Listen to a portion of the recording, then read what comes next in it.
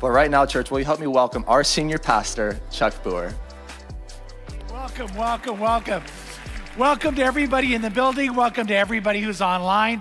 By the way, I'm so excited. We're moving quickly towards that 500 number to sponsor children, and I hope that you'll be a part of that. I do need to give you a heads up. When you text sponsor, it's spelled S-P-O-N-S-O-R. You know why? I'm not going to tell you the wrong spelling. A lot of you don't know how to spell it. So praise God you want to sponsor O-R, a child, but text S-P-O-N-S-O-R, okay? Make sure you do that. Also, starting next week, we begin Boldly Blessed, where we ask everybody to give $1 more per person per week than you normally give, and then we're going to change somebody's life. But here's what we need you to do right now. Nominate somebody. If you know of someone who's in need, we can't promise we'll meet every need, but we'll pray about it, we'll look into it. So if you know somebody, whether they're in the church, not in the church, in the area, not in the area, you just know there's a real need out there, then let us know about it. And then we're going to pray and see if that's one of the people or one or more than one, we could change their life. So go to crossroadschurch.family and you could click nominate Boldly Blessed, and let's do that together as a church family. Next week we start. Tracy's right here, and Tracy's heading that up for us all the time, and I love that she gets to do that. But we are beginning a brand new series today, and it's how to live a life of purpose.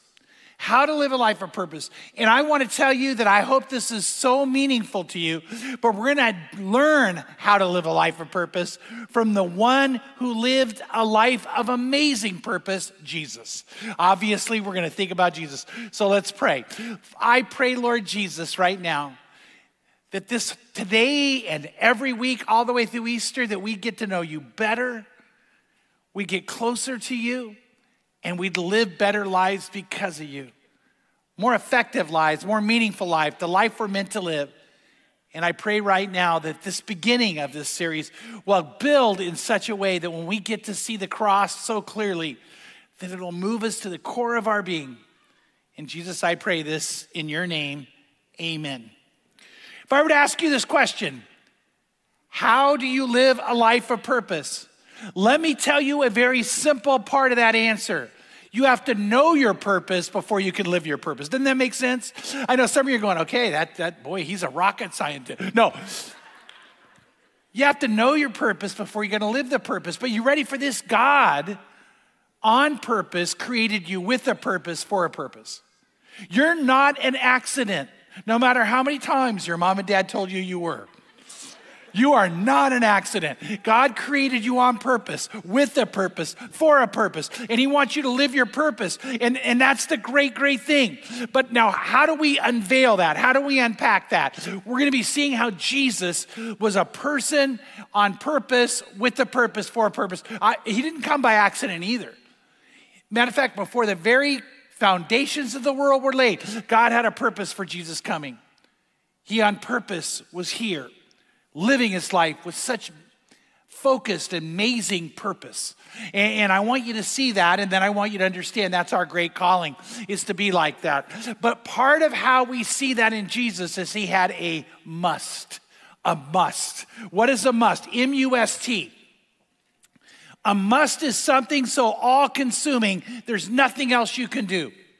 It determines everything either in the moment, and then hopefully we have an overarching must for our life. So if I ask you, have you ever had a must moment, an M-U-S-T moment? I had one not that long ago. Pam and I had one of our schnauzers, we have 2 miniature schnauzers, attacked by coyotes, and they kept coming back and kept coming back. She ended up surviving. So then what happened is we began to research how to be able to drive them away. So we tried cowbells, we tried, I won't go into everything. Pellet gun, which is fun.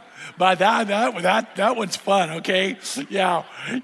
If you're an animal rights lover, I don't care. It's fun. It's just fun. But here's what I want you to know is the best way to drive them away was to get a Saint Berdoodle. You know why? They're big, they're strong, they're not aggressive, but they are protective. So that's the idea we had. So short story, we ended up getting one. So I'm out in the front yard area with my 2 schnauzers and my brand new puppy, Xena. She's like this big at this time. And then the grandkids are out there and we're all playing and we're all having fun. And out of nowhere, out of a bush comes a rabbit. It had been hiding in the bush, and I guess it couldn't stand it anymore. It comes flying out past my 3 dogs, but the puppy doesn't even know she's a puppy. The other 2 see her, and bam, they're after her. They go through a hedge, a big hedge, after this rabbit, and then we hear the sound of the coyotes. They had been on the other side of the hedge, not close, but on the other side. The rabbit ran, I guess, down towards them. Winston and Pepper ran into this pack of 5 coyotes. And right away, they go after Pepper. Well, Winston's done with this, so he decides he's going to fight 5 coyotes. Pepper gets away. I run through the hedge. Pam, I ran through the hedge, right? I ran through the hedge. Why? Because I had a must. I must get there. I must save these dogs. Then we have the way our house is, we're on a dirt hill that's rocky and dirty and not stable. So you can't walk down the hill. But the coyotes are there and Winston's there. And I had to get there. So what did I do? I must get there. So I jump in the air, land on, and I go sliding down the hill. And that's all I could think of in the moment. Not am I going to be okay? Not is it going to hurt? I had 2 thoughts in my mind. One, save Winston. The other, beat the crud out of those 5 coyotes. I'm coming fast. Of course, they see me and they freak out and take off. And then Winston keeps going after them. So he's not a rocket scientist either. But I finally get to him. And he ends up being okay. But it was a must moment. I didn't think about the pain that I'd experienced going down the hill. I didn't think about the fact I could hurt myself. Matter of fact, I would say the majority of you would have done the same thing, right? And so it wasn't until it was all over that Pam looked at me and said, "Are you okay?" And I went, "Oh, I don't know." It was all consuming. See, we all have moments that have a must to it. It might be for some of you, you've got a class project you must finish. So people go, "Do you want to go out Friday?" "No, I'm going to finish." Some of you need to understand there is a must. You should stay and do the project. Maybe it's something you're doing at work and you must nail it. If not, people will lose their jobs, including you. For a woman, I think this would identify when your water breaks. You must get to the hospital or your husband's going to deliver the baby. And that doesn't sound good. See, we all have moments like that come in our lives. And we need to understand that Jesus lived that way. He had an all-consuming must, M-U-S-T. And here's what's so interesting about it. Every step Jesus took was because of the must. Every prayer Jesus prayed was about the must. Every miracle Jesus did was about the must. Every word Jesus said was driven by that must. And it compelled him towards the fulfillment of the must. Something he must do, something he must accomplish. And while all the Gospels talk about this, one brings it out more clearly than any other. It's the Gospel of Luke. See, I think this is so interesting too when you understand that. So get ready. I'm gonna tell you something I get super excited about. You decide if you do. See, every one of the Gospels and every book of the Bible were written by people inspired by God to write them. But God gave them an ability to do so with their own personality. So it's all God-given, God-driven. But within studying the Bible, that's what I get really intrigued by this, how one author might bring something out differently than another based on their personality and life experience. Well, Luke was that way. See, Luke was a physician. Luke was a scientist. And so that's why he brings out the must more clearly than anybody else because he was a person of exactness, a person who went underneath what was going on. See, as a doctor, you know there's a symptom, and a symptom is what? It's a symptom of something underneath. Would you agree with that? And so he was trained to look for the underneath. And so we see that about him. By the way, in the book of Colossians, we're told something about Luke that I love. It says, Luke, the beloved physician. Not just a doctor. Not just Luke the physician. Did you see this word? People loved him. People loved him. He was that caring doctor. He was the one who, if you went to see him, he cared about every aspect of who you were. And that's how Jesus, or how Luke felt about Jesus. And so what's interesting is I believe that Luke was one of the doctors that tried to help the woman who had a 12-year hemorrhage issue, a 12 years of bleeding, a 12-year horrible physical condition. By the way, it's interesting when Mark talks about her, it says this. It says in Mark, and a woman who had a hemorrhage for 12 years and had endured much at the hands of many physicians and had spent all that she had and was not helped at all, but rather had grown worse. By the way, I think this is interesting. Mark is the gospel according to Peter. Peter told Mark what to write. And Peter said, you know, those doctors were making her life miserable. They were ripping her off and they were taking all her money. That's Peter.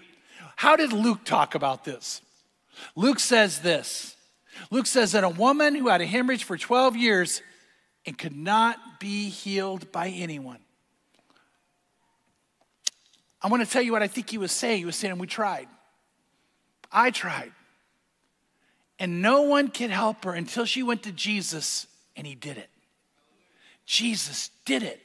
He did what none of us could do. And so Luke brings that out, being a doctor. Then I also believe this. Luke was one of the two people walking on the road of Emmaus. Now, what is the road of Emmaus? Jesus had died on the cross. And when he died, all hope was lost. Everything they thought that had meaning didn't. They felt like instead of victory, they were in the worst defeat they can imagine. And worst of all, most of all, Luke, being a doctor, saw and knew the agony how Jesus died. He described things in the death of Jesus that was, from a medical standpoint, focusing in on the pain. And the fact that there was no doubt, beyond a shadow of a doubt, he died. Luke brings out that when the spear went in, water and blood came out, which talked about this fact his heart burst. And now Luke and another man are walking on the road to Emmaus. Their hearts are broken and Jesus appears. He's risen from the dead, but they don't recognize him and they don't know it. And so what happens is Jesus says, what are you talking about?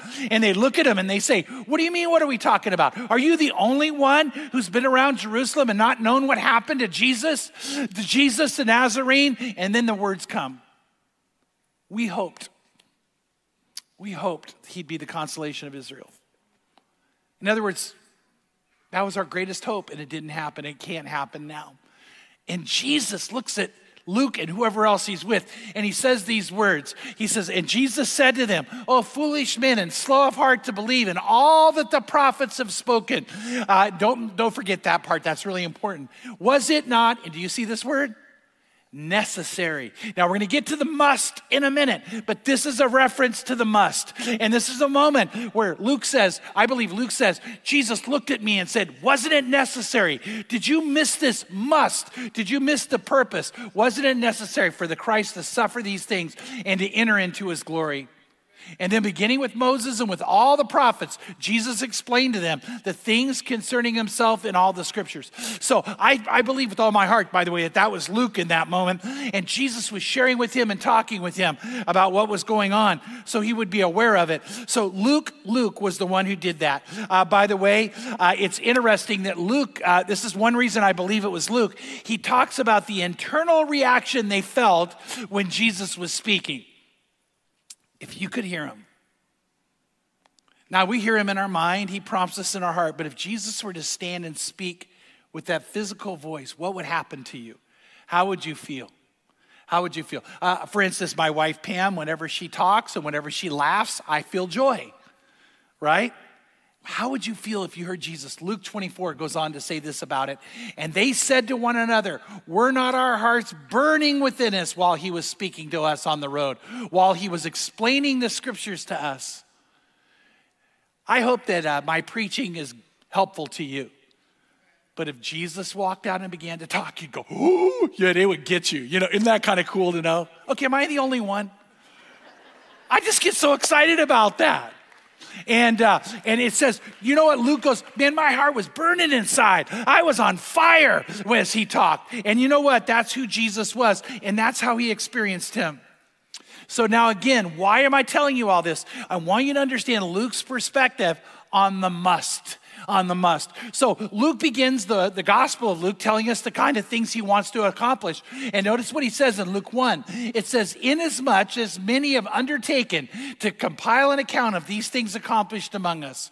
In other words, he's talking about Jesus. He goes, a lot of people have been writing about Jesus, talking about Jesus, sharing about Jesus. He said this, just as they were handed down to us by those who from the beginning were eyewitnesses and servants of the word. It goes, it seemed fitting to me as well. And notice what Luke says. I talked to eyewitnesses. I investigated everything carefully.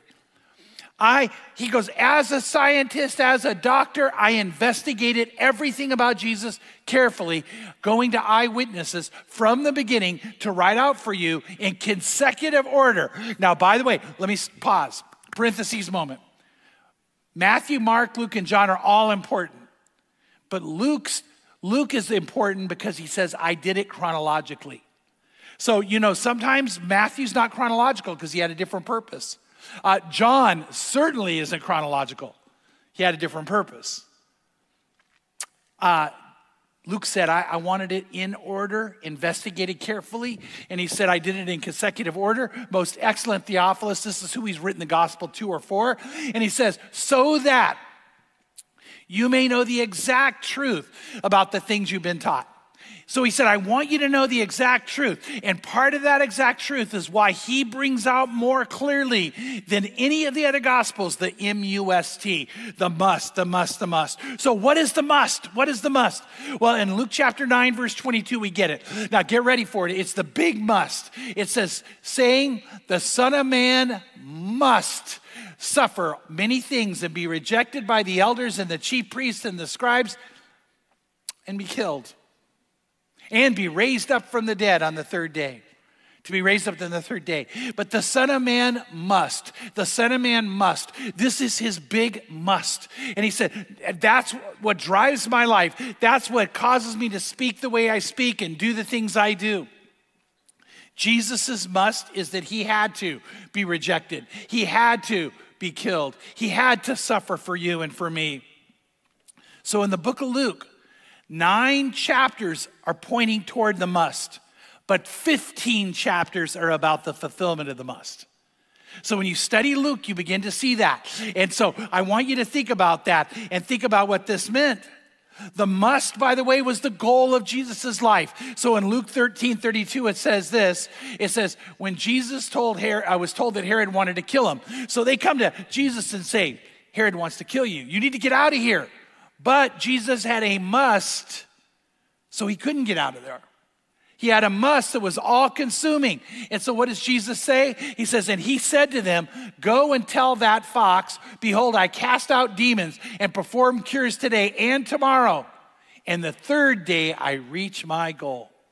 See, Jesus had such a must, an M-U-S-T, that he had to suffer, that he had to die, that he had to rise again from the dead, that he said, I know the day, I know the hour, I know the moment to the minute of where I need to be so this can be fulfilled. And nothing's gonna stop me. Politicians can't stop me. Enemies can't stop me. Circumstances can't stop me. Nothing will stop me. Why? Because I must fulfill my goal. I must fulfill my goal. Now again, let me stop and say, why is that important to you? Why is that important to me? Because if you're a follower of Christ, and we're gonna talk about this over and over, if you really, truly are a follower of Christ, there is one overriding thing that should be true of you and of me, and that's that you want to be like Jesus. Now, I want to say where I get concerned, yeah, praise God for that. As as a pastor, as your pastor, I get concerned when your goals are anything but that. You know, when you start to live for other things, because you're missing the biggest point. In Romans 8, it says you're predestined to be conformed to the image of his son. That God's great desire is that you would be conformed to the image of Jesus. And if you're conformed to the image of Jesus, you have a M-U-S-T. You live your life with passion. See, that's why I know it's me, and okay, I'm just gonna get it out there, it's me. When I walk up to somebody and say, how you doing? And they go, okay. I'm like, that's bad. Because if you're living your must, you're not okay. You're on purpose, you're on point, you have passion. You get up in the morning going, today's gonna matter. Tomorrow's gonna be better. See, that's how we should be living, right? Not just kind of meandering through life. And nothing will dissuade you from your must and your purpose you're created for if you know it and if you're empowered by the Holy Spirit. So Jesus lived that way, and Jesus had that. And then he said, you know what? That should be true of you too. Matthew, it says this in Matthew. Jesus said, it is enough for the disciple that he become like his teacher and the slave like his master. If you are around me very much, and I promise you people who are around me will tell you this, I talk about this one all the time. It is enough. It's enough. You know what? Pam and I want to try to get a new house, but if we get it or don't get it, that doesn't matter. You know why? It's enough that we're like Jesus.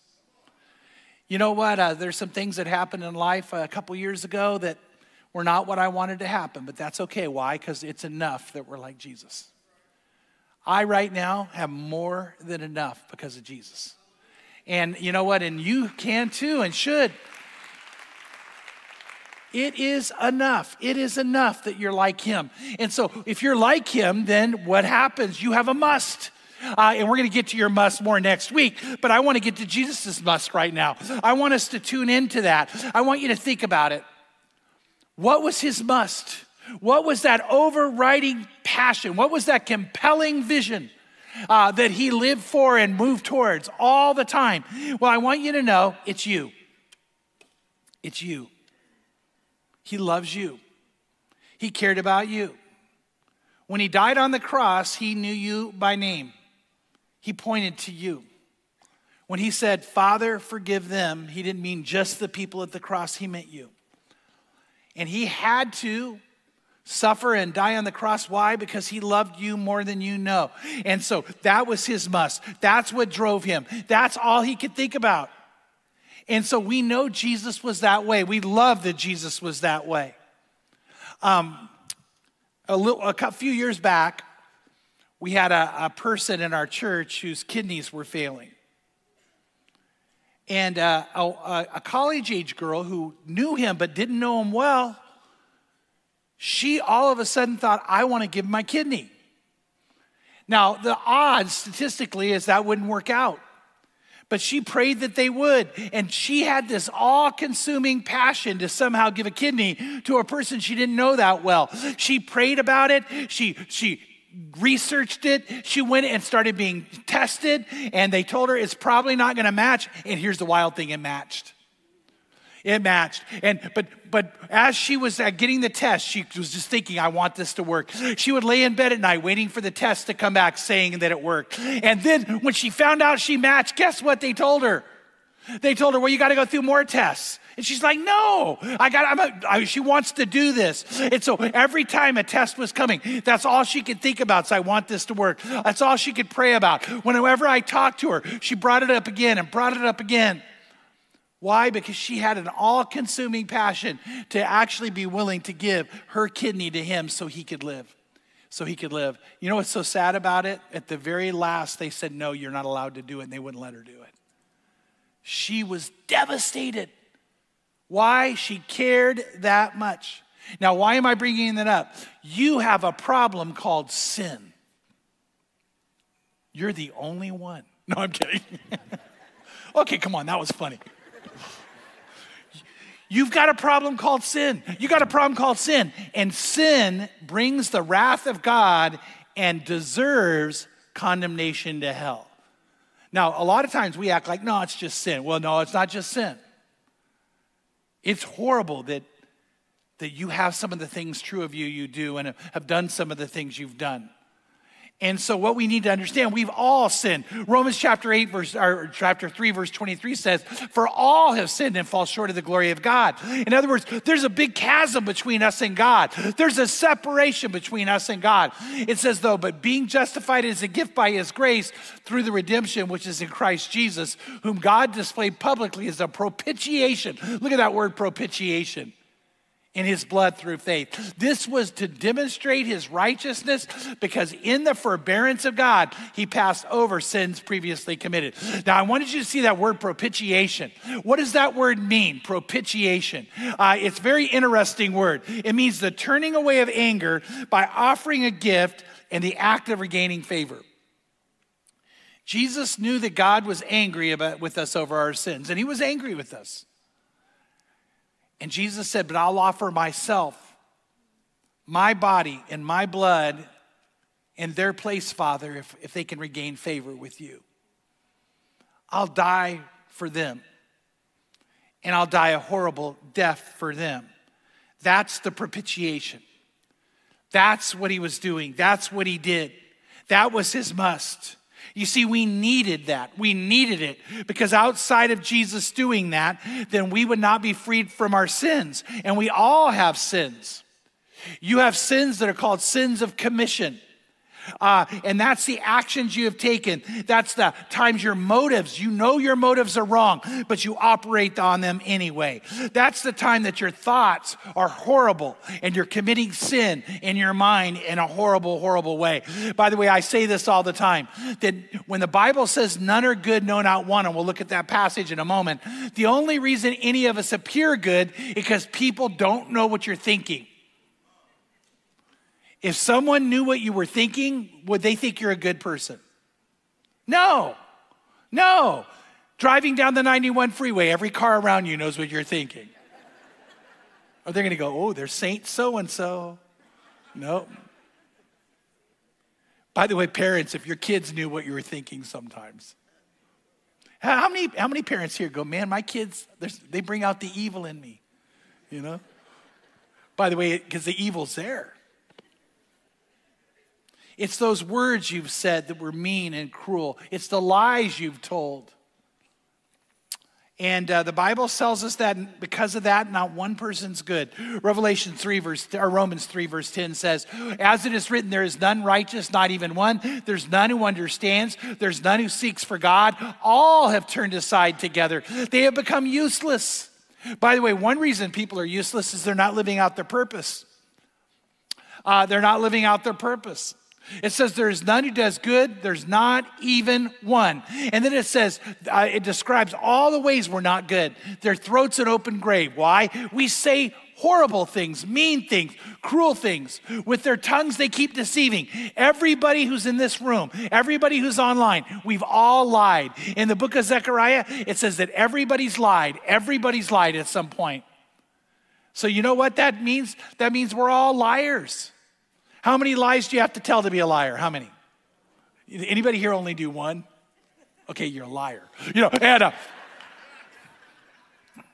it says the poison of asps is under their lips. In other words, we can strike and sink venom into people, into situations, whose mouth is full of cursing and bitterness.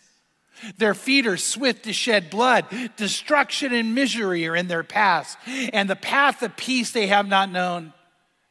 And this is an interesting one. There's no fear of God before their eyes.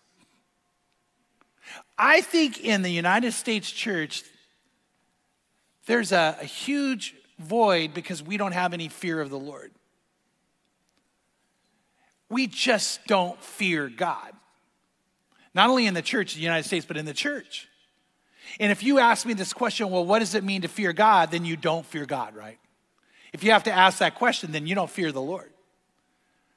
And I want to tell you that's right here. He says there is no fear of God. And there's a shock to that. How could we not have a healthy fear of the Lord our God?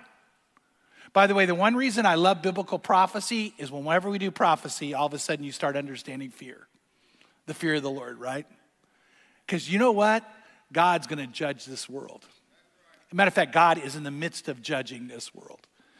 And you know what we need to understand in that moment is we need to have a healthy fear of God. And we seem like we do everything we can to avoid that. We want to go to churches where everybody talks about how good you are and how nice you are and how can I meet your needs. We're not here to meet your needs. We're here to have you meet what God's called for you to do in your life. That's what we're doing. And so what we need to understand is it says there's no fear of God. So we all have these sins of commission, words we've said, things we've done, lies we've told, but we also have sins of omission. Pastor Craig brought this out so good in James 4:17 where it says this, remember it is a sin to know what you ought to do and then not do it. It's a sin to know what you ought to do and then not do it. Let me get practical, get ready. We're asking for this church to sponsor 500 children. If you know you should do it and you don't, that's sin. You got the $38. You might have to not get Starbucks so a child can have food and clothes and Jesus taught to them. And you go, nah, I'd rather have Starbucks. That's sin. You know you should. And you don't do it. You should listen to your child talk on and on and on and on. Because that moment's going to pass. I promise you, at my age, I can tell you, parents, you will look back and wish you'd listened better. You really will. You'll treasure that. You should serve your spouse. You should work hard. You should, and you don't do it. And the Lord says, you know what? That's sin. That's sin. And God wants you to be aware of that. And he wants you to not be that way because sin brings death. In Romans 6:23, it says this. It says, for the wages of sin is death, but the free gift of God is eternal life in Christ Jesus. So sin brings death, but also sin brings something else that brings wrath. Romans 1 verse 18 says this. For the wrath of God is revealed from heaven against all ungodliness. Every time we're ungodly, that means not loving, not caring, not kind, not patient, and all unrighteousness of men who suppress the truth and are unrighteous every time we don't do the right thing, because that which is known about God is evident within them, for God made it evident to them. And what that's saying is God gave you this gift called a conscience. And every time your conscience tells you, oh, you shouldn't have done that, that's God saying to you, that's sin. That's sin. And it brings the wrath of God. Now, while God is loving, God is also angry. And he looks at the world today, and he looks at what's going on in the world today and the waste that's happening. And by the way, in us, we need something to occur so we can appease the wrath of God. But we don't have the ability to do it. So Jesus came to be our propitiation and to do it. And so he looked around and he said, I must suffer. I must be rejected. I must die. And I must rise again. I must go through all that pain. And then he said, because you have to have this, there's no other way. Interestingly, the emotion Jesus had about that, Hebrews chapter 12, verse 1 says this, therefore, since we have so great a cloud of witnesses surrounding us, let us lay aside every encumbrance and the sin which so easily entangles us, and let us run with endurance the race that is set before us. Now, how do we live our life? How do we run our race? That's what he's talking about. How do you run your race? Fixing our eyes on Jesus, the author and perfecter of our faith. Look at this. Who for the joy set before him endured the cross, despising the shame, and has sat down at the right hand of the throne of God. For consider Jesus, who has endured such hostility by sinners against himself, so that you will not grow weary and lose heart. But look at this. He, for the joy set before him, endured the cross. His must is, I have to be Jerusalem on a certain day, a certain time, a certain hour, so I can be rejected, so I can suffer, so I can go through incredible pain and die the most painful death possible on a cross. Why? Because there's so much joy in what comes from that happening. And the joy is you. The joy is you. Yeah, isn't that a praise? In that moment, in that excruciating pain, in the midst of the suffering, it's you. It's you. In some ways, I think it is like a woman who's in labor and she's going through an incredible pain in delivering her child, but there's so much joy that she's going to hold her baby, right? And Jesus loves you so much. There was so much joy when you would say yes to him. So much joy that you would open your heart to him. So much joy you'd commit your life to him. Why? Because Jesus loves you more than you know. And you were his must. You are his must. And you matter that much. Right now, most of you know that. Right now, most of you are living that. But some right now, you need more than ever to commit your life to Christ. You need to open up your heart to him. You need to be willing to admit you've sinned. And you need to come to a knowledge of the truth that apart from Jesus, you can't be forgiven of that sin. But in Jesus, you can. You've never done anything so bad, anything so wrong that the blood of the cross can't wipe it away. You can't make such a huge mess of your life that Jesus can't fix it. You can't ever be in a place where Jesus wouldn't love you. But he has given you a choice. He's given you a calling to be able to say yes to him or not. So right now, I'm going to ask you, are you ready to truly commit your life to Christ? Are you ready to truly open up your heart to him? Knowing that he died for you, knowing that he lived and died for you, and he couldn't love you more than he does. Maybe today you need to come to Jesus for the first time. Maybe today you need to recommit your life to him. Maybe at one time you did. You were living for the Lord and you've gotten off course. You've maybe even backslid in a horrible way. Well, I want to tell you this. He would never stop loving you. The Bible teaches, Jesus teaches, that if you'll take one step towards him, he tells an incredible story where saying he'll run to you. And he runs coming to love you, coming to care about you. So today, if you're not in a love relationship with Christ and you're not living your life with the must that he's given you, the purpose he has for you, I'm going to ask you to either commit or recommit your life to Christ. You can do it here, you can do it online, no matter where you are, or even when you're watching. This could be your moment. And right now we're going to pray, and I'm going to ask you, if you're ready to say yes to the Lord, I'm going to ask you to actually say yes to the Lord in prayer. Let's go to God in prayer. Lord, we know you love us. Oh, we know you love us. And I think about the must that you live by, the must that drove you forward, the must that brought you to be in the city of Jerusalem on that day, for that hour, to accomplish a propitiation for us. May we right now understand how much you love us. And I pray for anybody right now who needs to open their heart to you or commit their life to you.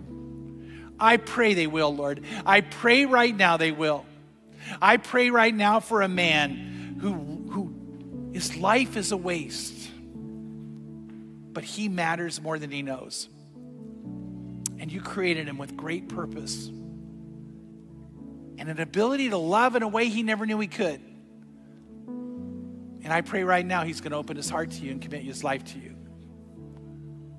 I pray right now for a son who's an adult son whose parents have always loved him, but he's disappointed them time and time again. And they still love him. And you still love him. And it can all change right now. I pray he's going to call out to you. I pray right now for a person who feels like that they've gotten to a place of no return, and yet there is a return. It's only in you. And I pray right now for a woman who this week has been so hard. She feels like nobody cares. And right now, Lord, you're caring, you're loving, and she needs to open up to you so she can feel again. So I pray for anybody who needs to commit their life to you or recommit their life to you. I pray for couples to do it. I pray for individuals to do it. I pray for families. Lord, I pray right now this is your moment. Right now I'm going to lead a prayer. And if you're ready to say yes to the Lord, if you're ready to open your heart to him, I pray you're going to pray this prayer with me. Say these words. Say, Lord Jesus, I know you love me, and I know you died on the cross for me, and you died for my sins. I pray you'll forgive me and cleanse me from all my sin. I pray you'll heal me from hurt and from pain. I pray you'll free me from anything or anyone that's holding me down or holding me back. But most of all, I pray you'll make me yours. And I pray you'll make me alive. And I pray you'll make me brand new. So I say yes to you. And I say yes to the life you have for me. So take me now and make me yours. In Jesus' name, amen. And amen if you pray that prayer.